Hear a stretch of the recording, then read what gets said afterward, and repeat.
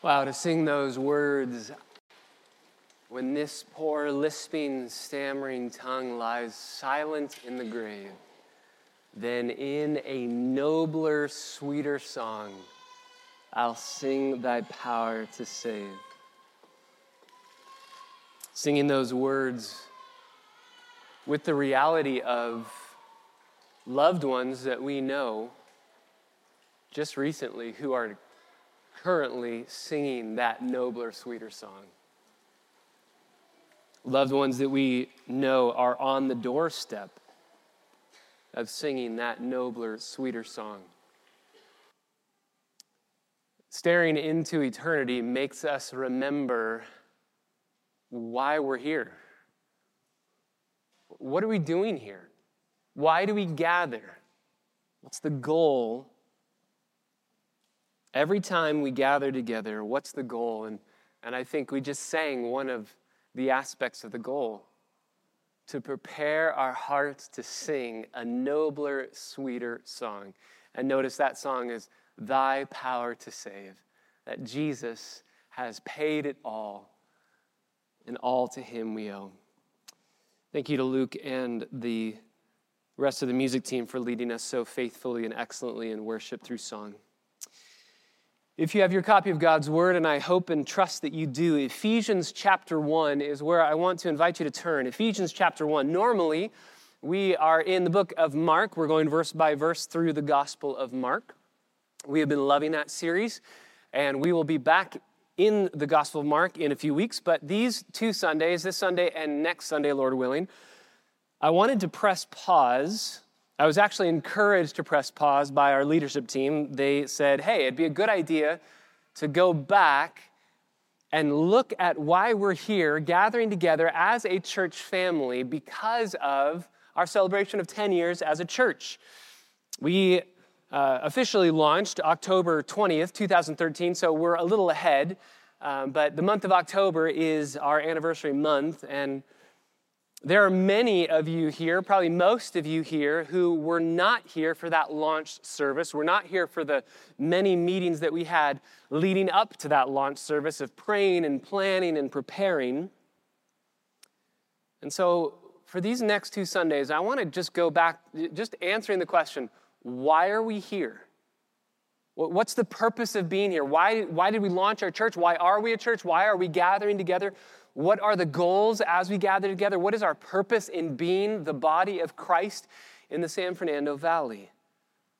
So if you're here for the first time, normally we're in the Gospel of Mark. Normally just go verse by verse. This will be a little bit more all over the place in the Bible, so bear with us in that. But as we're thinking through this question of why are we doing this? Why are we planting a church? Why are we a church? I had the privilege of going to a conference where there were many different speakers. One was Al Mohler. He was speaking on the church, Matthew 16, talking about what the church is, what makes the church, and God's promise to build his church, and the gates of Hades will not prevail against it. This was in 2012, and so we were in the beginning stages of thinking through launching a church. And so I went up to him after the sermon, and I asked him, he had spoken of church planting. We had gone to some epistles. He had talked about Paul being just the master church planter.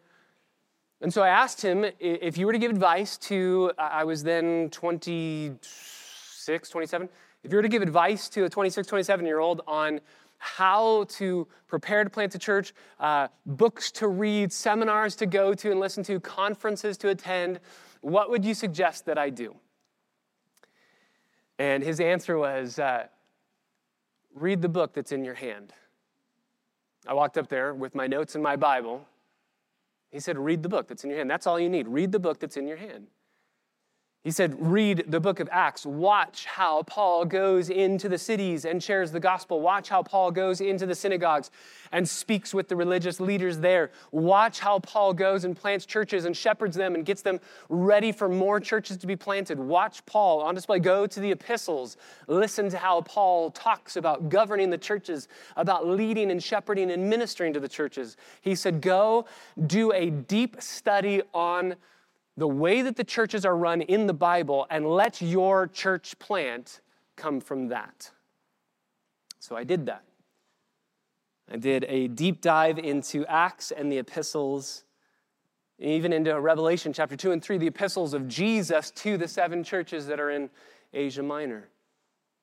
And as I did that study, and as we started talking and planning and preparing as a church to plant a church, we highlighted 5 main passions that the Apostle Paul had in the book of Acts and in his epistles that really were the rudder for everything that he did. 5 main emphases that he had in dealing with churches, in planting churches, in shepherding churches, and in governing churches. 5 main passions that the Apostle Paul had for the church. These 5 are by no means exhaustive, but they are an overarching banner that flies over everything that the Apostle Paul did, and it helped us as a church to think through, why are we doing what we are doing?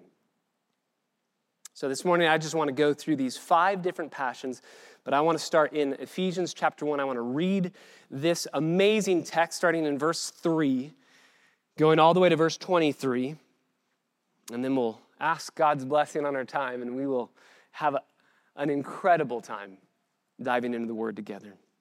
Paul writes in Ephesians chapter 1, verse 3, "Blessed be the God and Father of our Lord Jesus Christ, who has blessed us with every spiritual blessing in the heavenly places in Christ, just as he chose us in him before the foundation of the world, that we would be holy and blameless before him. In love, he predestined us to adoption as sons through Jesus Christ to himself, according to the kind intention of his will, to the praise of the glory of his grace, which he freely bestowed on us in the beloved.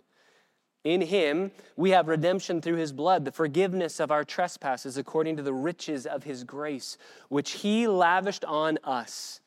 In all wisdom and insight, he made known to us the mystery of his will, according to his kind intention, which he purposed in him, with a view to the administration suitable to the fullness of the times, that is the summing up of all things in Christ, things in the heavens and things on the earth. In him also we have obtained an inheritance, having been predestined according to his purpose, who works all things after the counsel of his will, to the end that we who were the first to hope in Christ would be to the praise of the glory of his grace. In him, you also, after listening to the message of the truth, the gospel of your salvation, having also believed, you were sealed in him with the Holy Spirit of promise, who is given as a pledge of our inheritance with a view to the redemption of God's own possession, to the praise of his glory. Now, it's for this reason, I too, having heard of the faith in the Lord Jesus, which exists among you, and your love for all the saints, I do not cease giving thanks for you, while making mention of you in my prayers, that the God of our Lord Jesus Christ, the Father of glory, may give to you a spirit of wisdom and of revelation in the knowledge of him. And I pray that the eyes of your heart may be enlightened so that you may know what is the hope of his calling. What are the riches of the glory of his inheritance in the saints? And what is the surpassing greatness of his power toward us who believe? These are in accordance with the working of the strength of his might, which he brought about in Christ when he raised him from the dead and seated him at his right hand in the heavenly places, far above all rule and authority and power and dominion and every name that is named, not only in this age, but also in the one to come. He put all things in subjection under his feet, and he gave him as head over all things to the church, which is his body, the fullness of him who fills all in all. These are the words of our living, holy, and awesome God. Let's ask him to write their eternal truths on our hearts such that we would walk out of these doors affected, changed, and transformed. Father, we do ask that you would do a work in our midst this morning as we give careful attention to your word. We ask, Holy Spirit, that you would open our eyes to behold wonderful things from your law. We ask that you, by your grace, would do exactly what Paul is asking, that you would open our eyes to see and to know the glory of God, to know how awesome you are, and to be forever changed by that reality. God, we come into this place with so many fears and anxieties and burdens and hardships and trials. And I pray that you would lift our eyes off of those things to Christ. And that in doing so, as we see and savor Jesus, that we'd be able to enter into those anxieties and those fears and those burdens with a transformed mind and a transformed heart and an ability to navigate those situations for your glory, to the praise of the glory of your grace. Be with us now as we study your word. We pray in the name of Jesus. Amen. In Ephesians chapter 1, we see our first of 5 passions that Paul had for the church. Passion number 1, Paul had a passion for the church to magnify God. Paul had a passion for the church to magnify God. This is really in verses 3 through 14 of what I just read in Ephesians chapter 1. Paul is saying, look at who God is and look at what God's done. Look at everything that he has done. Look at his glory through the gospel on display in your life. Paul is writing to a church that knows Jesus, that loves Jesus. This isn't new information to this church, but it's soul-stirring information. You can never get over the gospel. And so he's saying, remember the gospel. Sometimes we forget. We're prone to look inward. We're prone to let the problems of the world cloud our vision, and we forget the glory of God. The church in Ephesus is only a few decades removed from Jesus being crucified in Jerusalem, and yet they can forget. Their vision of God can become blurry. And in Revelation 2, Jesus writes a letter to them saying that they had left their first love. Just decades after this letter, they've left their first love. So they've gone from knowing about Jesus, they've gone from savoring him and loving him, they've gone to a place where they've forgotten, and then they go to a place where they just completely leave. And if they are susceptible to forgetting, to not remembering, to not seeing the glory of God, how much more so are we? And so that's why Paul prays in verse 15, for this reason, I too, having heard of the faith in the Lord Jesus which exists among you and your love for all the saints, do not cease giving thanks for you while making mention of you in my prayers. And here's his prayer, that the God of our Lord Jesus Christ, the Father of glory, may give to you a spirit of wisdom and of revelation in the knowledge of him. So I want you to be given a spirit of revelation and wisdom to know him. And then he goes on in verse 18, I pray that the eyes of your heart may be enlightened. My Bible says be enlightened. Literally, it's be being opened. So it's a passive verb. It has to be done to you, and that's why he's praying, God, open their eyes. Be being open. May your eyes be being opened by God. May he open your eyes. And it's an ongoing participle. May be being open continually. It's not a one-time thing. You got saved, your eyes were open, you're good, you're done, and you move on. No, we forget. Paul prays, I want you to know God, and I want you to keep knowing him in such a way where your vision of him is blown up and you see him rightly for who he is. That's why I use the word magnify. I love that word because that word can mean 2 different things. It can mean using a telescope to blow something up that's really tiny, that's minuscule. And so you magnify it so that you can see something that's tiny. That's not what we're doing with God when we magnify God. No, we're using the other definition. The other definition is using a telescope where something is enormous. You're looking at Jupiter, but it looks small because of the expanse of what stands between you and that item. That's exactly what happens for us and God. There is a creator, creator, distinction. There is an expanse between us and God. He is holy, he is set apart, and we are finite humans. And because of that, because of maybe it's our sin, maybe it's lack of fellowship, lack of time in the Word, lack of understanding who he is, there are so many different reasons why he becomes smaller in our view. And that's why Paul says, God, please blow up the vision of God. Magnify him in the eyes of the saints.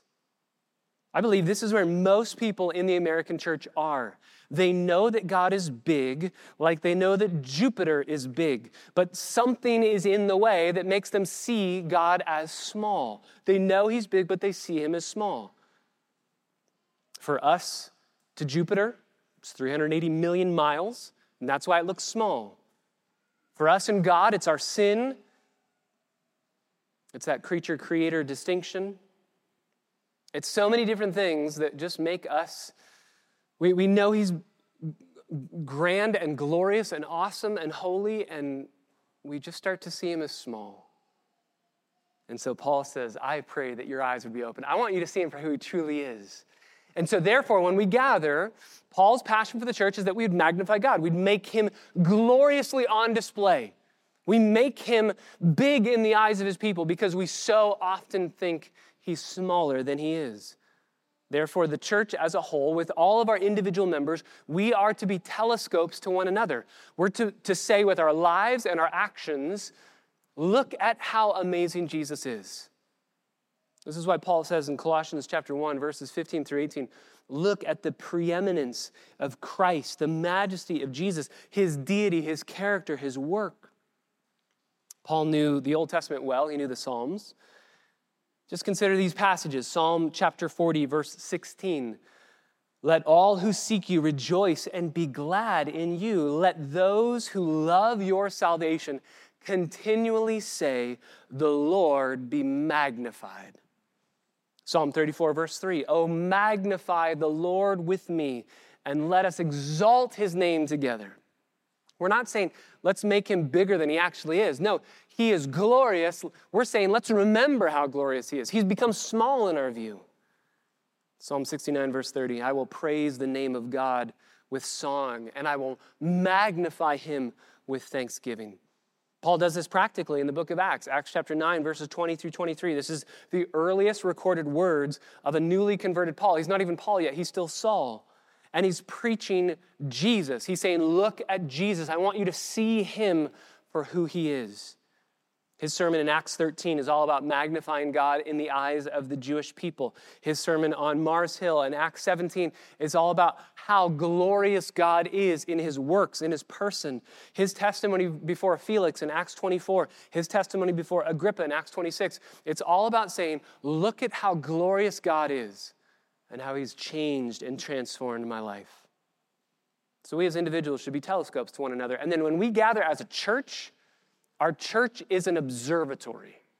That's what we are doing here in the San Fernando Valley. That's why we launched a church. We want a new observatory to stare at the magnificence of God, to say, come look, come see. When non-believers come and sit in our church, they should see Christ on display. That's why we love singing at CBC. That we want God to be put on display. And there are some truths that are just so glorious and grand that we can't just speak them. They have to be sung. And so Paul does that even in his own writings. As he speaks of the glory of God, he just bursts into song. Romans chapter 11, verse 33 through 36. Oh, the depths of the riches of the wisdom and knowledge of God. How unsearchable are his judgments and unfathomable his ways. Who has known the mind of the Lord? Or who has become his counselor? Who has given to God that he should be repaid? For from him and through him and to him are all things, and to him be the glory forever and ever. Amen. So can I just ask you, is that why you gather? Is that why you show up on a Sunday morning? Does this happen in your heart when we gather together, where you're magnifying God, where you're using the telescope of fellowship, the telescope of God's word, the telescope of singing, to be reminded that God is more glorious than anything we could possibly comprehend, and throughout the week, he has become smaller in our vision and our view because of our sinfulness, because of our forgetfulness, and so we're praying, God, blow that vision of you up in my mind so that our eyes would be being opened to the grandeur of God. Most people don't respond to God this way. God's just like a comet flying far off in outer space. You see traces of him, you go, ooh, look at that, that's cool. And then we go about our daily business. Most people do not respond in a way that honors God. He's not the most important person to them, practically and functionally speaking. Television or news on your iPhone is more important, practically speaking, to you. You spend more time on your phone than in the Word. The Bible itself becomes less compelling to you than maybe a sporting event. Those people say that God exists the way that they would say a comet exists. He's out there doing his thing, shows up every once in a while. But practically, he's just not in the top 50 influences in my daily living. And that's why Paul says, no, I want you to see him for who he is. Because if you see him for who he truly is, everything will change. We always say it when we get to Resurrection Sunday. If Jesus has not been raised from the dead, then nothing matters, right? 1 Corinthians 15, if Jesus is still dead, he hasn't been raised from the dead, nothing matters. We're all going to die, and then we stay dead, and nothing's going to happen, so nothing matters. But since Jesus has been raised from the dead, then nothing else matters other than that. Nothing else matters other than that Jesus Christ has been raised from the dead, and that's what Paul's saying here. If there is a God who is this glorious, then nothing else matters other than him. We want to be a church which would cause others to stop thinking of God as small, but to think about him and to see him as great as he truly is. Second passion. Paul has passion number 1, to magnify God. Paul has passion number 2, to see and to savor God's glory. Paul has a passion to see and to savor God's glory. Turn to 2 Corinthians chapter 3. 2 Corinthians chapter 3. Paul doesn't want to just end by magnifying God in your mind, by making you see him for who he truly is, see him as grand. He doesn't want us to just stop there. He wants us to then savor him. He doesn't want us to say, well, look at how big he is, and then walk away and continue about our daily living. No, we want to see and then savor our God. 2 Corinthians chapter 3, verse 7. Paul is talking about the difference between the old covenant and the new covenant, the law and the gospel. And he's comparing the two, and he's saying that the law was glorious, the old covenant was glorious, and then the new covenant comes along, the gospel comes along, which is even more glorious. So how much more glorious will it be if the old covenant was glorious? He says, verse 7, the ministry of death in letters engraved on stones came with glory. So the Ten Commandments had glory, the old covenant had glory. So the sons of Israel could not even look intently at the face of Moses because of the glory of his face fading even as it was. How then will the ministry of the Spirit fail to be even more with glory? For the ministry of condemnation has glory, that's the law. Much more does the ministry of righteousness abound in glory. For indeed what had glory, in this case, has no glory because of the glory that surpasses it. The gospel's so much greater. For that which fades away was with glory, much more that which remains is in glory. Therefore, having such a hope, we use great boldness in our speech. We're not like Moses, who used to put a veil over his face so the sons of Israel would not look intently at the end of what was fading away. But their minds were hardened, for until this very day, at the reading of the Old Covenant, the same veil remains unlifted because it's removed in Christ. But to this day, whenever Moses is read, a veil lies over their heart. But whenever a person turns to the Lord, the veil is taken away. Now, the Lord is the Spirit, and where the Spirit of the Lord is, there is liberty. And then here's the key verse, verse 18. But we all, with unveiled face, beholding as in a mirror the glory of the Lord, are being transformed into the same image from glory to glory, just as from the Lord, the Spirit. What is Paul saying there? If you were to ask Paul, okay, I see God, and I want to be transformed. So I see him, and then what do I have to do? This is where a lot of Christians struggle. They say, I see the glory of God, and I want to live for him, so now I need to go do something.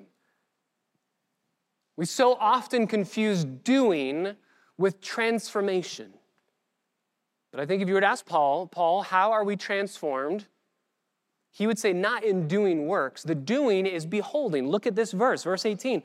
We behold the glory of the Lord, and because of that, we are being transformed. So how are we transformed, Paul? By beholding the glory of God. Now, granted, you're going to work once you behold the glory of God, but you don't work in order to be saved. You work because you are saved. And once you understand who you are in Christ, then you're going to work with a glad heart of gratitude and joy How are you transformed? By glory. I don't think that there is a one of us in this room, if I were to ask, do you want to change? Do you want to be transformed? I think all of us would say in some way, shape, or form, yes, I want to be transformed. Paul would say, then you need to stare at glory. That's what transforms you. You have to stare at glory. Once we behold the glory of the Lord, we're transformed. But notice how he specifies it. We're transformed into the same image from a degree of glory to glory. It's a process. We want to be transformed, and we want to be transformed in an instant. I've heard this referred to as microwave Christianity, right? Come to Jesus, put the little popcorn button, beep, and it cooks for a minute, and we're done. Hooray, we're sanctified. But Paul says, no, it's in degrees. It's not in one fell swoop. It's a crock pot. You turn it on and you leave it alone, and it just slowly works throughout the day. One author says it this way: many Christians, especially newer Christians, long for a method of discipleship that will change them quickly by just following a few clear and doable steps. I would caution you from pressing too hard for such a foolproof method. Comes from a good place, but he says, I'd caution you. Such approaches to growth and change often lead to disillusionment and sometimes a crisis of faith because you're asking, why is this not working for me? God's way of growth is more like the watering of a plant or the feeding of a baby than the building of a wall brick by brick with a manual in our hand. When you build a wall that way, you can see every brick put into place and measure the progress. We hold the brick, we apply the mortar, we place the brick, and voila, growth. But Christian growth is not like that. It's more organic, it's less in our control, and it's usually far slower. That's why Peter would write in 1 Peter chapter 2, we're like newborn infants that are slowly growing. Just think about all the babies that we have at CBC, all the little ones. At the end of the day, do you wake up in the morning and at the end of the day, can you see noticeable growth? No, not really. How about at the end of the week? Maybe. At the end of the year? Totally. We saw that even in the pictures yesterday at the 10-year anniversary, looking at our own kids and seeing, wow, they've dramatically changed. We don't see that change from day to day, but if you look at a snapshot from years ago, you see that change. Did the change happen because of your control over the child? Did you make the growth happen? Did you add the inches? Did you add the pounds? No, you fed the child, you bathed the child, you protected the child, you did all those things, and God's the one who gave the growth. The spiritual life is the exact same way. By the way, this is why we do what we do when we gather together as a church. Every Sunday we gather and the Word of God is preached. And most sermons are not memorable sermons. I wonder if anybody knows the points that I made in the sermon last Sunday. Guess what? I don't. I'd have to go look at my notes. It was in Mark. It was about disciples. I don't remember. But I know that sermon kept me alive. I know that sermon kept my heart growing with affections for Christ. Do you remember what meal you ate for lunch on September 16th? No. But I know you had a meal. I know it kept you alive. And I know it brought you to where you are today. Most times, sermons are not memorable. Most times, small groups are not memorable. But that's okay because that's not what they're designed to do. Our gatherings together are like meals.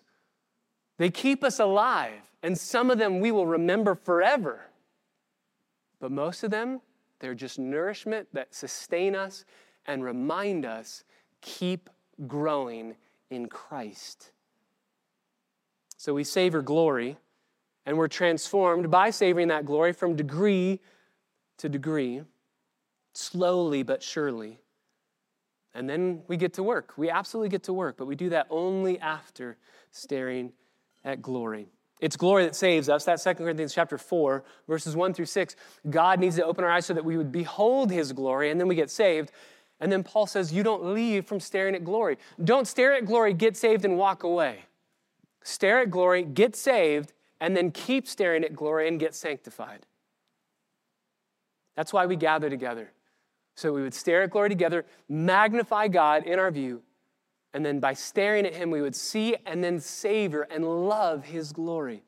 That's why Jonathan Edwards said this regarding his own preaching of the Word of God. He said, I should think myself in the way of my duty. This is my job. I love this quote. I believe this is my job as well.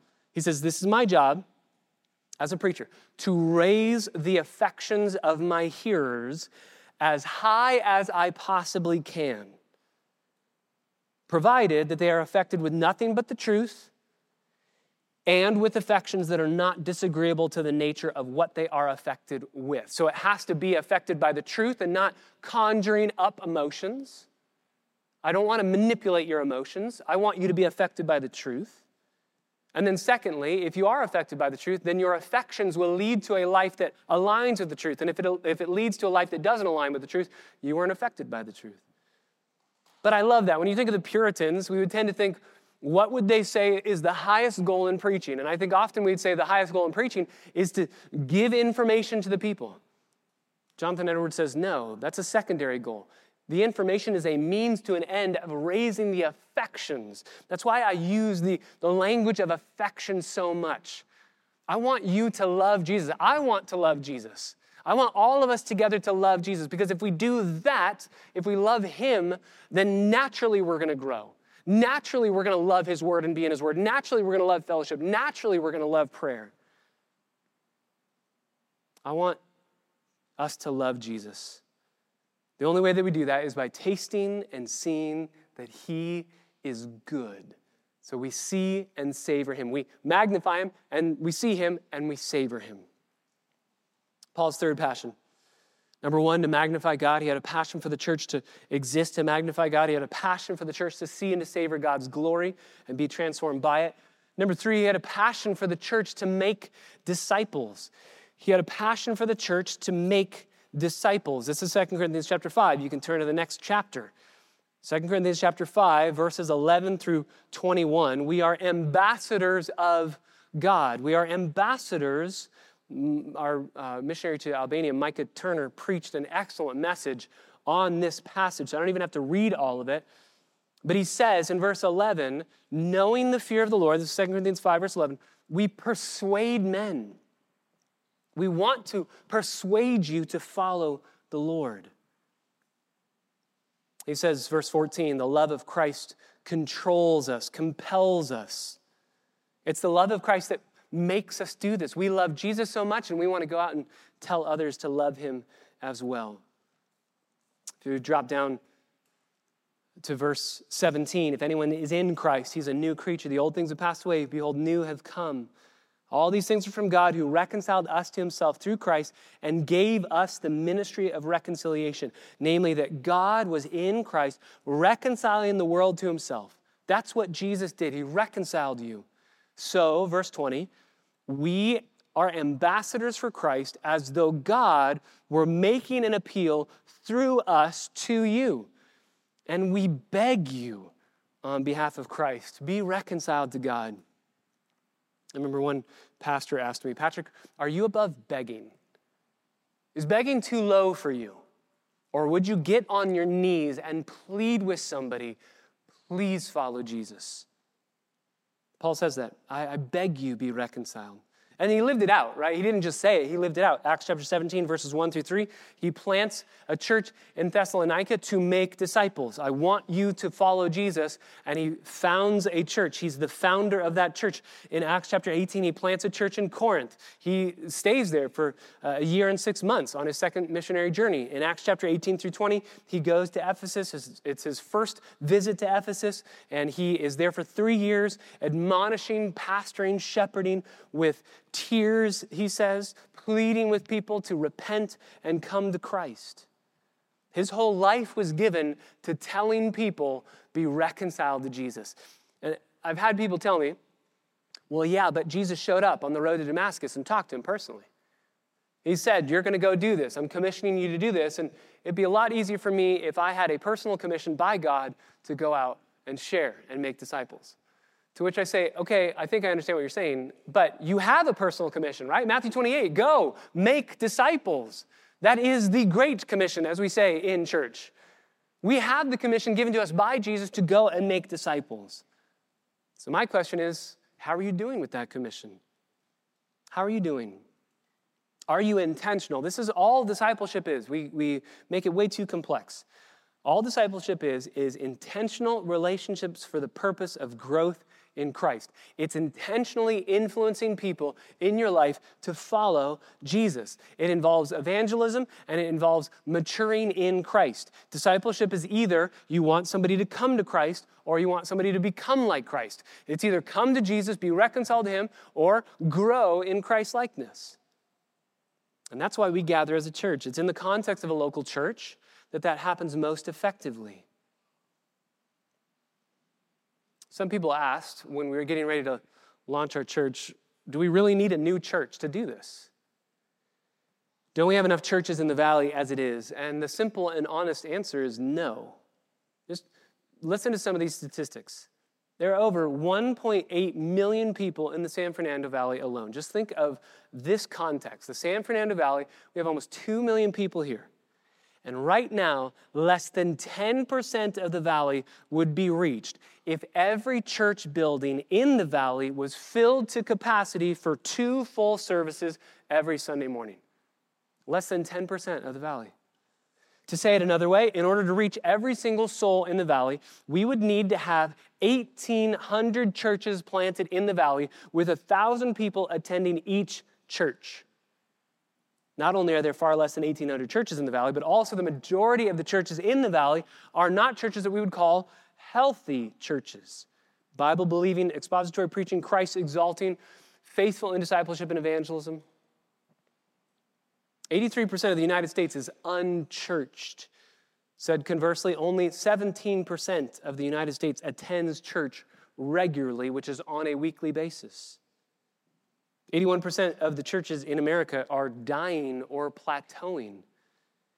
And on average, in a community, 82% of the people are unchurched or unreached by any church around them.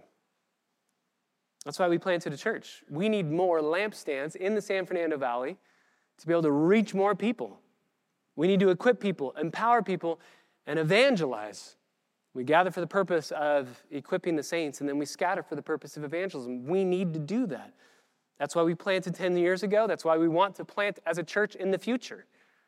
As we grow and as we develop new leaders, we want to find leaders that can replace other leaders, and then we want to send those leaders out and plant more churches. In a very functional way, we were able to do that through the Turners in Albania. They planted a church in Albania because we were able, by God's grace, to equip them, empower them, and send them out to Albania where they planted a church. We want to keep doing that as a church. Paul had a passion to magnify God, to see and savor God's glory. He had a passion for churches to make disciples. But then he also had a passion, number 4, to shepherd those disciples. He had a passion for shepherding, obviously. I mean, that's the Apostle Paul. So often we can think of the Apostle Paul as a missionary, which he is, but he's also a shepherd. He doesn't just plant churches and leave. Sometimes he comes back to visit. Sometimes he writes letters to help them. Sometimes he sends friends to go get a report and bring it back. Sometimes he sends leaders who are equipped to do the work of the ministry in those churches. Sometimes he did all of those things. But he never said to a church, I did my work, I'm leaving you, and I'm forgetting about you. He always shepherded them. Said another way, his goal wasn't just get into the race, right? So often we think of discipleship as just get in the race, right? Evangelism is just get in the race. Follow Jesus, just become a Christian. And then once we do that, we've done our job. We've made Christians, we've made disciples, hooray. Paul says, no, that's the very beginning of your job. Now shepherd them to glory. Now shepherd them to glory. This is one of the reasons why I desired to be involved in local church ministry. There were other options in ministry that I was thinking of. There were different aspects of music ministry and touring with a band and things like that. And I thought, those are great. I got to do that for a season. I got to preach the gospel to thousands of kids, every other night and be able to do that. It was so much fun. It was an amazing experience. And I loved being able to share the gospel. But guess what? I don't know any of those kids to this day. I don't know where any of those went. All of those thousands of people that I was able to share Christ with, I don't know where they're at. I don't know what they're doing. And I think Paul, in his example, says, I'm going to go, I'm going to plant, but then I want to make sure I get all of you safely home. I want to know how you're doing. Acts chapter 14, verse 22 says that he strengthened the disciples with the truth of God's word and with hard words. He strengthened the churches. Acts chapter 15, verse 41, he strengthened the churches when he went to them. He empowered them. He encouraged them. Acts 16, verse 40, he encouraged the church. Acts 20, he shepherded the church. He does this in so many different ways, but he cares deeply for the sheep to be shepherded, protected, fed, cared for, nurtured, loved, and ultimately presented before Jesus, blameless, with great joy. That's why he says in Colossians chapter 1, verses 28 and 29, we preach Christ, and we preach Christ to every single person, admonishing every single person so that we can present every single person mature and complete in Christ.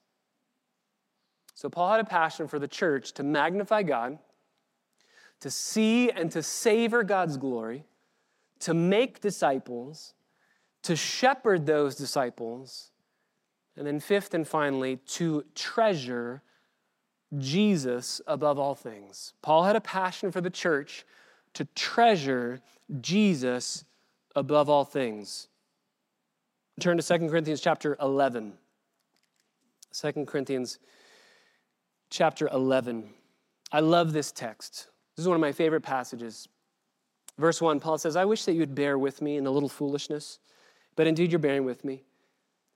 For I'm jealous for you with a godly jealousy, because I betrothed you to one husband, so that to Christ I might present you as a pure virgin. So he's saying, he says, bear with me in a little foolishness. I'm going to give you an example here, and here's the example. I want you to be pure in your love for Christ. I want you to be pure in your devotion to the Lord. But then he says, verse 3, but I am afraid.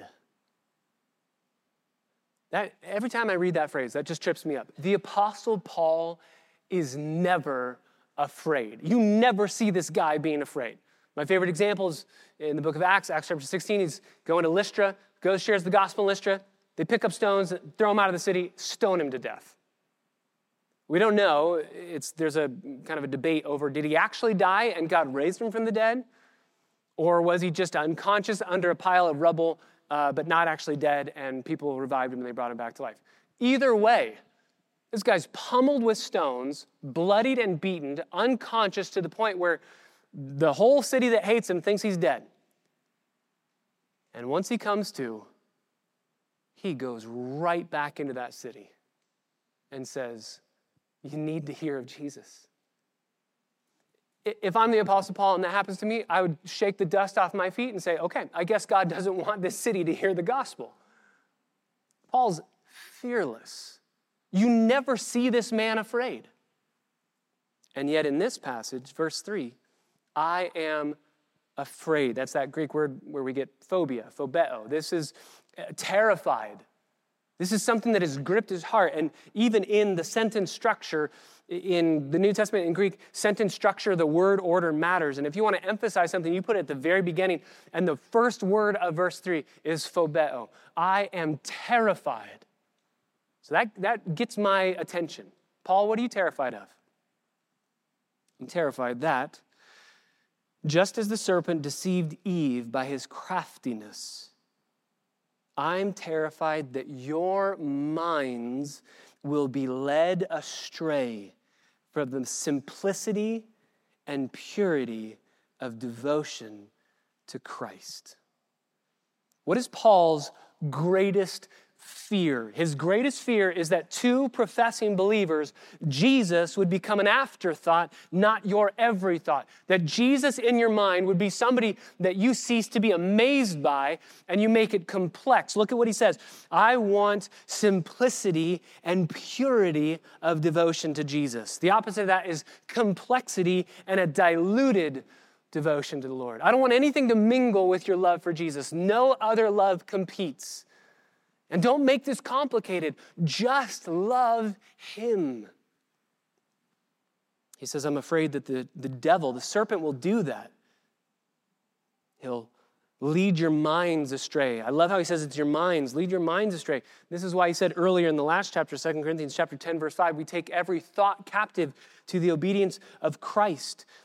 That our thinking of him, going back even to magnification, that we would see him for who he truly is and think rightly about who he is.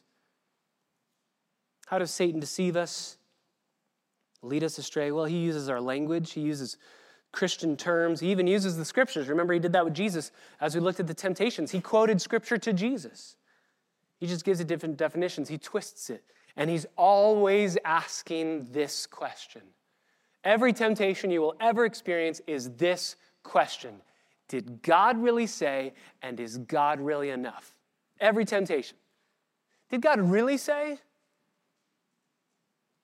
And God's holding out on you. Remember with Eve, God's holding out on you. Did he really say you're going to die? I don't think you're going to die. Actually, he's holding out on you because he knows that if you eat this fruit, you'll become like him, and he doesn't want you to be like him. He wants you to just be stuck where you're at. And so the Apostle Paul says, I want you to have such a devotion for Jesus that you would hear those temptations. Did God really say? Is God really enough? And you would say, he's my everything. That's why he says in Colossians chapter 1, verse 18, Jesus, being God, very God, will come to have first place in everything. We talked about this a few weeks ago. In everything, not over everything, but in everything.